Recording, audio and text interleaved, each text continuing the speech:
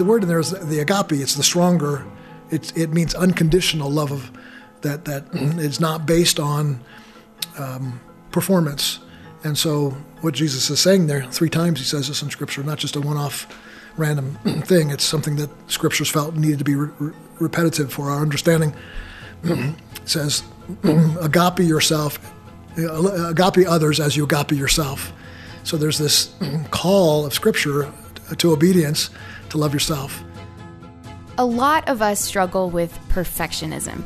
Being hypercritical of our situation, our friends, our work, and ourselves is encouraged by our culture.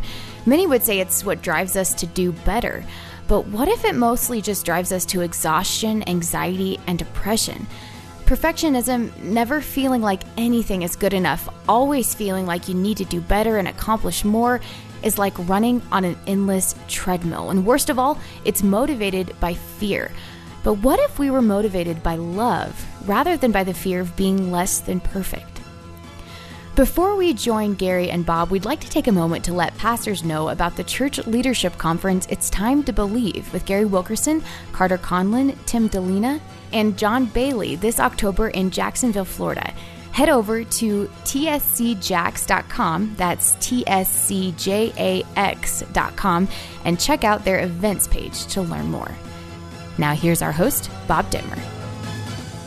Well, welcome to another Gary Wilkerson podcast, and we're going to talk this week in this podcast about self-compassion, or taking care of yourselves, or how we feel about ourselves. How would you define, I guess, to begin with, how would you define self-compassion so everyone knows what we're talking about? Maybe start with the opposite, self-hatred, self-loathing. When you evaluate your life, which I think we all should do, you tend to think in negative terms, disappointment with self. You'll use phrases like, I'm not enough, I'll never be enough. You'll use phrases like, if only I could be perfect. That's where perfectionism comes from.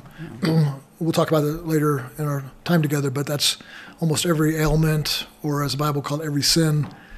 It comes from some source of this. So starting off, the definition is looking at the flip side of it. It's a very negative, dark, depressive, discouraged, downcast mentality. So you look at the opposite, then you have it's not positive thinking, and it's not selfishness. It's not being self-absorbed, and that's where the Christian world gets this wrong. The word self, very sadly, very tragically, has been denoted as being in the category, almost the same category as sinful, wretched, lowly, despisable, despicable, to be nothing but put to death, self. And there is a element of self that I understand that you don't want to walk in the ways that I just discussed too. No. So sin is not just.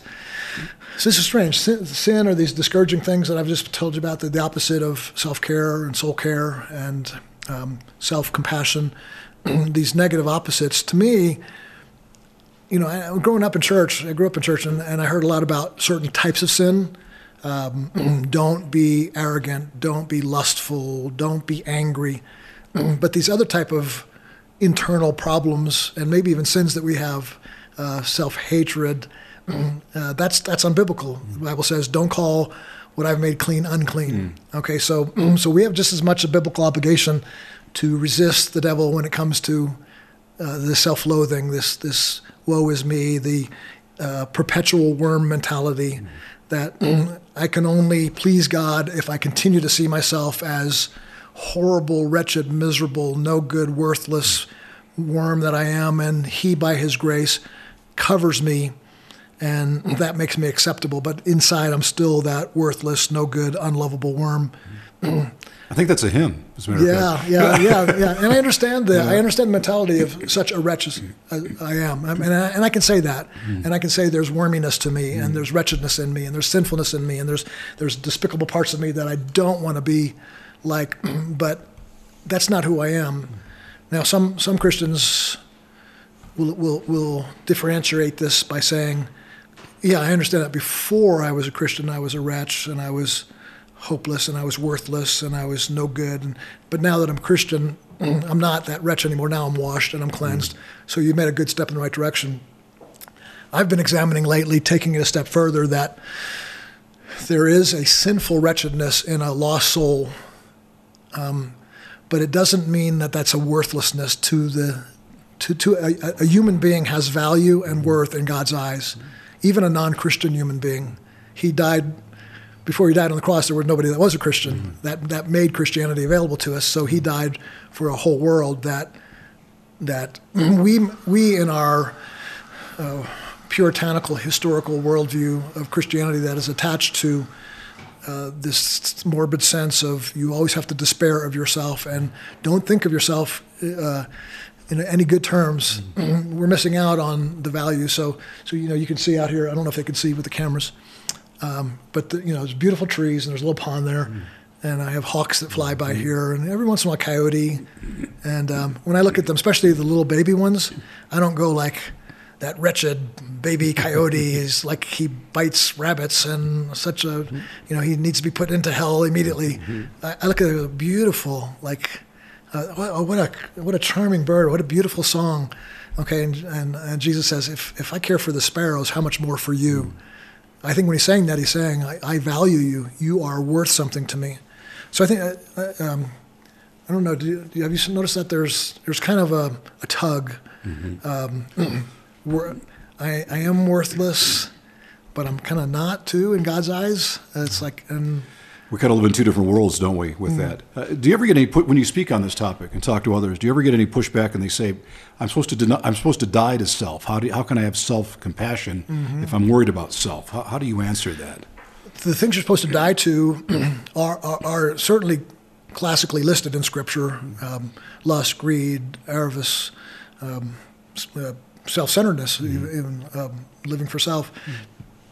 Those are, you put those things to death, along with self-hatred.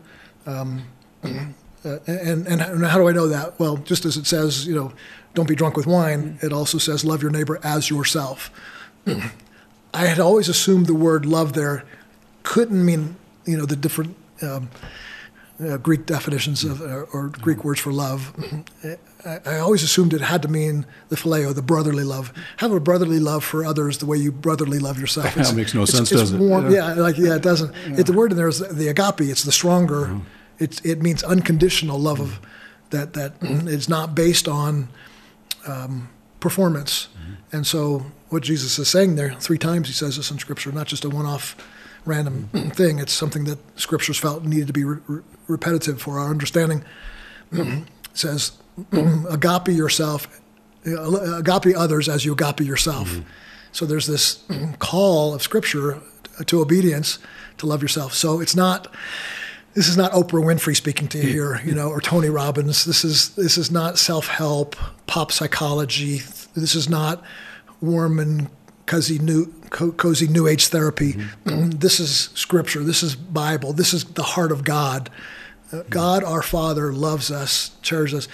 So while we were yet in sin, he rescued us, he saved us. And when he saved us, he didn't leave us as a worthless, no good worm, to be despised, despicable in his sight, but Jesus covers us, so that makes us somewhat acceptable.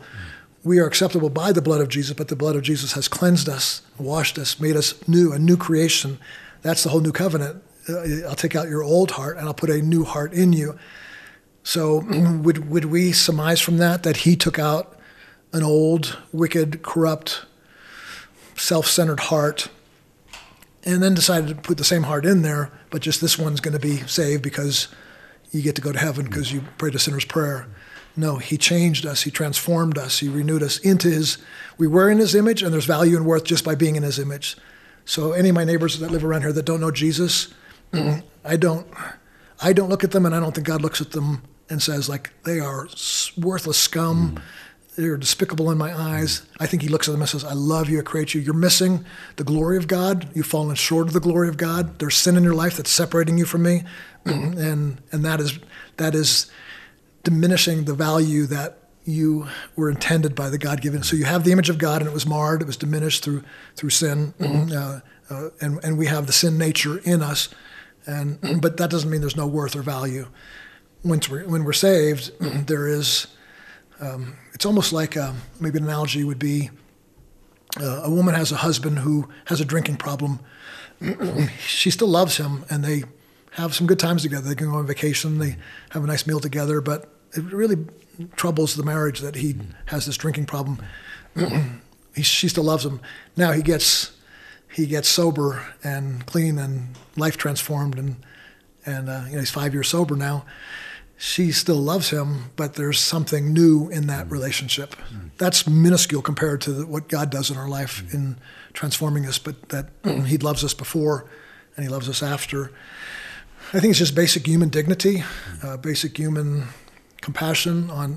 And so if we as Christians don't have that on other people, we say, like, you're a worm and you're despicable and you're worthless, and that's how we're loving them. Love your neighbor as yourself. What are you going to do yourself? You're going to be feeling like I have to stay in this, again, the perpetual worm mentality, and that's the only way God will accept me.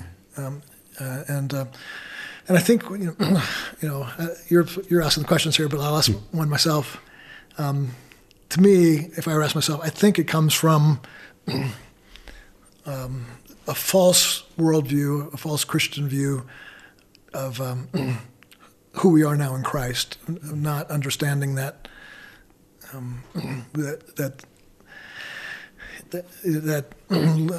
having love for yourself, the agape yourself, is not being selfish. It is not being self-absorbed. It is not being self-centered.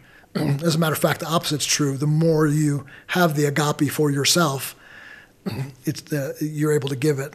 So my heart, my mind, my soul, my spirit God hasn't designed it to where it comes in compartments. Like this compartment can love you, but this compartment hates them. It's like if there's bitterness in our heart, resentment in our heart, that's like a toxin. That's like if I have cancer, I can't say, I have only cancer in my arm here has cancer. No, I have cancer. And so to have bitterness, to have resentment is a toxin that affects that. And so if I have agape on myself, I want the best for me, like I would want. So if somebody had cancer, I would want them to not have cancer. If someone is doing something in their life that diminishes the glory of God as who they are, they're not loving as they could be. They're stuck in an addiction and they're not free. I want to serve them and to bless them, to love them. I very rarely go up to them and say, like, "Oh, you're miserable. You're really filthy. I don't want to be around you." But who do I do that to? To yourself. I do it to myself. Yeah. You had made the comment. You gave a message to one of our staff devos, and you made a comment that I thought was very interesting. In that I thought, I do this too. I make a mistake, and the first thought that comes in your mind is, "Oh, you're so stupid." You say to yourself. So this really does play out mostly when we're dealing with mistakes that we make and faults that come upon us. Is that when mostly our self-loathing comes into play, do you think? I think it starts a lot earlier than that. And again, I don't want to get too therapeutic here, but I think we do have to look at history and where all this stuff starts. There is if you can get to the root of something and pull it up from there, then you've solved it. And so a lot of these have roots in even early. And so some scientists have just recently studied babies, because they can do so much more with sonograms and wiring of babies. And so they studied in utero babies, and if the mother is, if they show her scary pictures or whatever, her heart rate goes up. The hormones that are fear-induced flow through her body.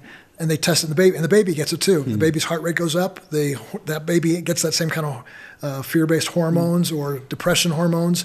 And so even before we can speak or in some ways think, we are already being emotionally affected by the world around us. And then if you jump ahead to some other studies, socialists. What's the word? Social science studies. Social science. Thank you for that.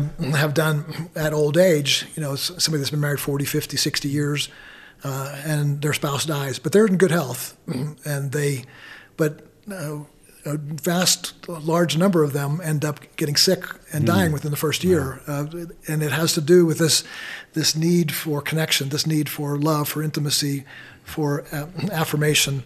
And so if you don't get it as a child, even if you don't get it at an old age, all throughout our life, you're meant for this sense of connection. And I don't want to get too complex here, but if you are looking for that connection from the womb, and as you start as a child, you stop getting it, you kind of trade off authenticity for this affection. And so your parents might say, something as simple, and I'm not saying this is wrong, but you have to, you're going to go to bed without any dinner if you don't straighten up, sit up straight in your chair and stuff like that. Well, the kid wants to be himself. He wants to, kind of play a little bit in his food, and so he's constantly being like lorded over to be this perfect child. And he realizes if I'm not perfect, then I'm not going to get the attachment. And so attachment is more vital to a child. So a child, more than any other mammal or animal, the human being, even though it doesn't have the longest gestation period, like an elephant would have a longer time that the baby's in the womb, but the human being has the longest time where the baby is totally dependent upon the mother. And so that's the need for attachment is strong, and a child inherently in God-given way knows that, and so the child will if the choice comes between attachment and authenticity, being yourself. So now I'm going to make sense of this here. That's a lot of talk for here's the point. If I am authentically rambunctious, but attachment is withdrawn when I'm rambunctious, and they say, you go to your room. I can't believe you're like this. You're such a disappointment. You realize, okay, I can't be that way. So I need attachment. I'm built for attachment. I choose attachment, and I will give up authenticity. And so we spend a lot of our lives not actually being ourselves, not comfortable with ourselves, feeling like everything we're doing is wrong. That's where perfectionism comes from. I can correct this sense of worthlessness, this sense of never being enough. I can correct that if I'm perfect, if I'm a performance, if I'm like a monkey who claps and everybody applauds, and my parents see that, and they finally now they give me that attachment that I've been looking for in them. And that's why people even my age in their 60s are still going to counselors talking about, my mother didn't, my father talked to me this way. There's still that need for that attachment. And so to get to the point there of your question, these things don't come sort of like just because I got a bad grade on a test. So one person get a bad grade on a test and go like, okay, I'm gonna try harder next time. I can pass that test. Another person will go like, oh, I'm so stupid. I'll never amount to anything. I'm going to be a failure the rest of my life. I'm not going to finish college. And they go through this self-worthlessness, self-loathing. Well, why did one come? Maybe genetics. I don't know to some degree, but I think more so the sense of how they were brought up. It's not to blame the parents. Those parents themselves probably were brought up in ways that they couldn't. They were looking for attachment that they never got. They were looking for love that they never got. They were taught the only way you get love is to perform well, to get a good grade, to be a good athlete. If you, even in the Christian world, to be a good preacher, to be a good prayer warrior, to go to church every Sunday. And we project that onto God even. You're like my parents. You're like my earthly father who demands me to have perfect adherence to your will so that you could accept me. I can't attach to you unless I am performing well. I can't be authentic. And that's why so many Christians are phonies, and because they're not able to be real. They're not able to tell God or others their struggles and their pain and their failures, and so we hide things and we cover things and we put on fronts to be, and that's why church gets the reputation of hypocritical. So God is not like our Father, and his attachment is not based on us being inauthentic. In other words, if I'm authentic, if I'm myself, if I'm really hurting and I come to him and say, God, why did you do that? I don't understand, God. It makes me mad. He's not going to detach and say like, okay, you have to spend he doesn't do timeouts. Yeah. But I guess the difference that you just explained does explain a lot of it. One is motivational, as we talk to ourselves. We want to do better, but we do it in such a way that motivates us to do better. The other, it tears us down, as if there's something inherently wrong with us. It's almost like the difference between sorrow and shame. Yeah. You never want to shame, right? But we shame ourselves, which doesn't seem like it would be very beneficial in any way, any sense or form, would it? No, it doesn't. No. Go ahead. So what do we do then? How do we change that? If you have people who are kind of instant, it's the first thought in your head. I did something wrong. Oh, you're so stupid. I just can't believe I did it. How do we change that mental thinking so that we stop treating ourselves in a loathsome way, but rather in a motivational way? Starting point is recognizing you're doing that. Listen to that voice. We tend to hear it and then try to quickly rebuke it and deny that it's there. I'm so stupid I thought that. Yeah, it kind of is. Yeah. I think you're spot on. Rather than receiving it, saying okay, wait a minute, I feel this about myself. This makes me feel weird about myself, but as I'm talking about self-acceptance and I'm feeling weird. But this I don't understand the conscious and the subconscious, but I have noticed sometimes I am talking to myself. And so the other day, as I lost my passport, and I was saying, I'm so stupid, I can't believe I lost it. It's so important. One thing I had to keep, and I was calling myself an idiot. And all of a sudden I caught myself, it's like, okay, I'm hearing this voice saying, I'm such an idiot, you're such an idiot, you're so stupid, why do you do? And I'm thinking, wait, there's somebody saying that, and then there's somebody listening to that. And I know this sounds weird, right? The person saying that is the voice of the accuser. It's and everybody goes immediately, well, that's Satan. Yeah, absolutely. But it's also yourself, and it's also your history, and it's also your school teacher, and it's also your father, and it's also it's a chorus. Yeah, it's the 1,000 voices screaming, pointing the finger at you. You're not enough. You're not good enough. You'll never be good enough. And so you make one mistake, and all that history, undealt with, builds up. So the first thing you have to do is recognize it's there. I can't, you can't just say, I rebuke that in the name of Jesus, and it goes away. You can't just sing a worship song. These are things that people have tried. You can't just commit to longer seasons of prayer. You have to realize, okay, there is self-hatred in me. I am disappointed. When I think about my life, I'm really disappointed what I've become, who I am, where I'm headed, what I'm capable of doing or what I'm not capable of doing, to recognize that it's there.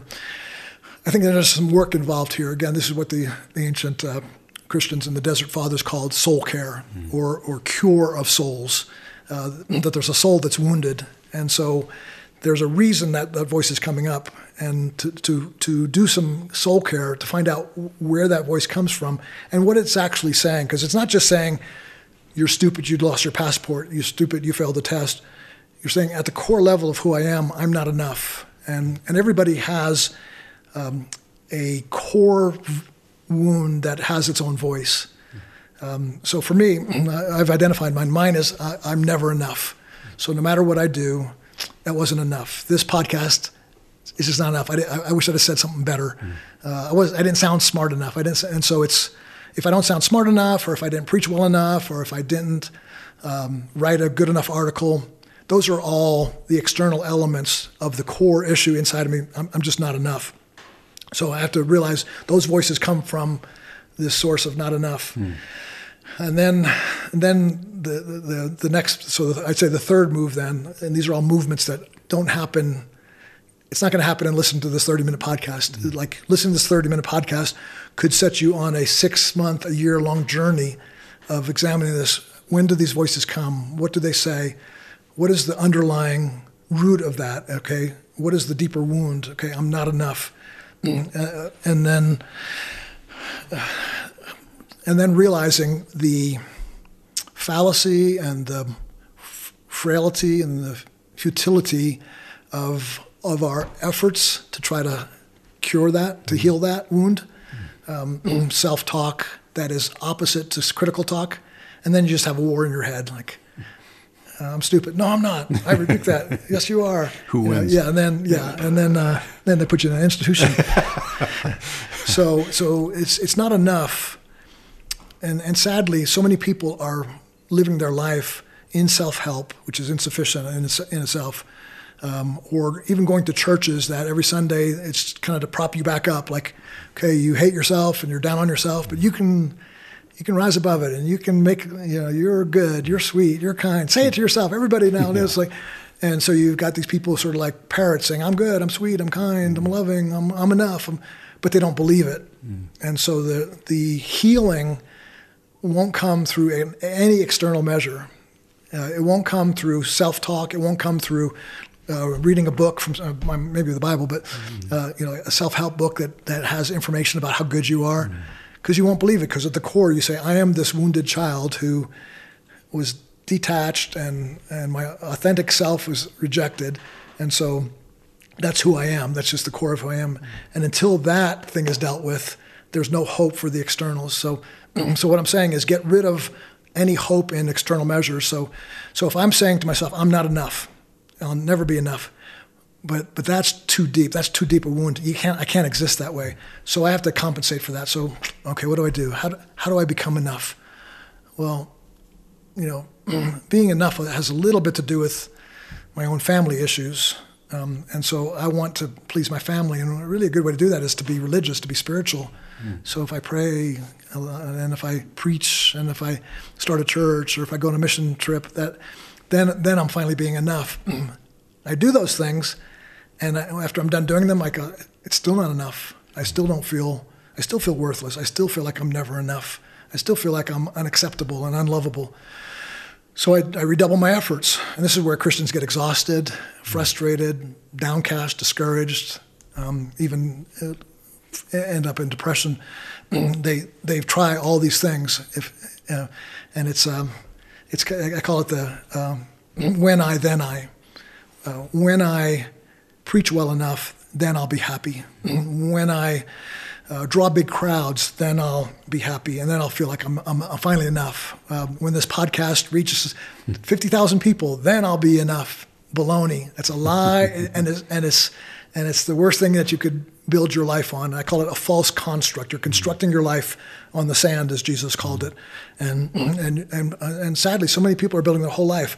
When I get famous, when I get rich, when I get the right wife, when I get that new house, when I get that new job, that I'm constructing a whole life to try to get that. And when you get that, it's not enough. So if this podcast goes to 10,000 viewers, then that's not enough. I still don't feel, I need 20,000, I need 100,000, and there's no number that's enough. Pastors that pastor churches that I work a lot with, their church, they always wish I could have a church of 500, and then they get that, it's like, it's so small, and it's never, if you feel like you're never enough, nothing external validation will ever prove to you that you are enough. So, you'll never be healed of that internal wound until, as long as you are having the idol of the external validation, the idolatry of saying, my God is this thing. Yeah. My God is money, success, fame, good looks, achievements. If that's your God, you're not going to get healed by God, because you're kind of left to your own devices. You're building your own world. It's a house on sand, not on the rock. And so Jesus comes and he says, I'll destroy this temple for you. I'll knock it down and I'll rebuild it. It's hard. It's painful. You get to the place of saying, like, I don't know, man. So I'm thankful that I did this when I was younger, but could you imagine being my age, 60 now, and just discovering this and going like, so you mean for the last 40 years I've constructed my life for fame and success and glory and applause and approval of man, and now you're saying that's all a false construct? That's painful. That's shattering. That's gut-wrenching angst of soul that says like, I can't believe it. But even at 60 or 70 or 80, it's worth saying, wait a minute, I have some time left, and I can still move this house from the sand to the rock, and I could live out the rest of my life, whether it's 80 years or 10 years or 6 more months. I can live the rest of my life on a new construction, a new platform that is not trying to convince myself that I am loved and accepted and valuable and worthy in God's eyes, not of who I am, but who He in His image. Then I'm not trying to talk myself into it. I'm not. It is not something I'm trying to be. It is something I am, And so I think the follower of Jesus has to, and the work he's done on the cross, when we say it is finished, we have to understand our sanctification is not finished. We're still growing.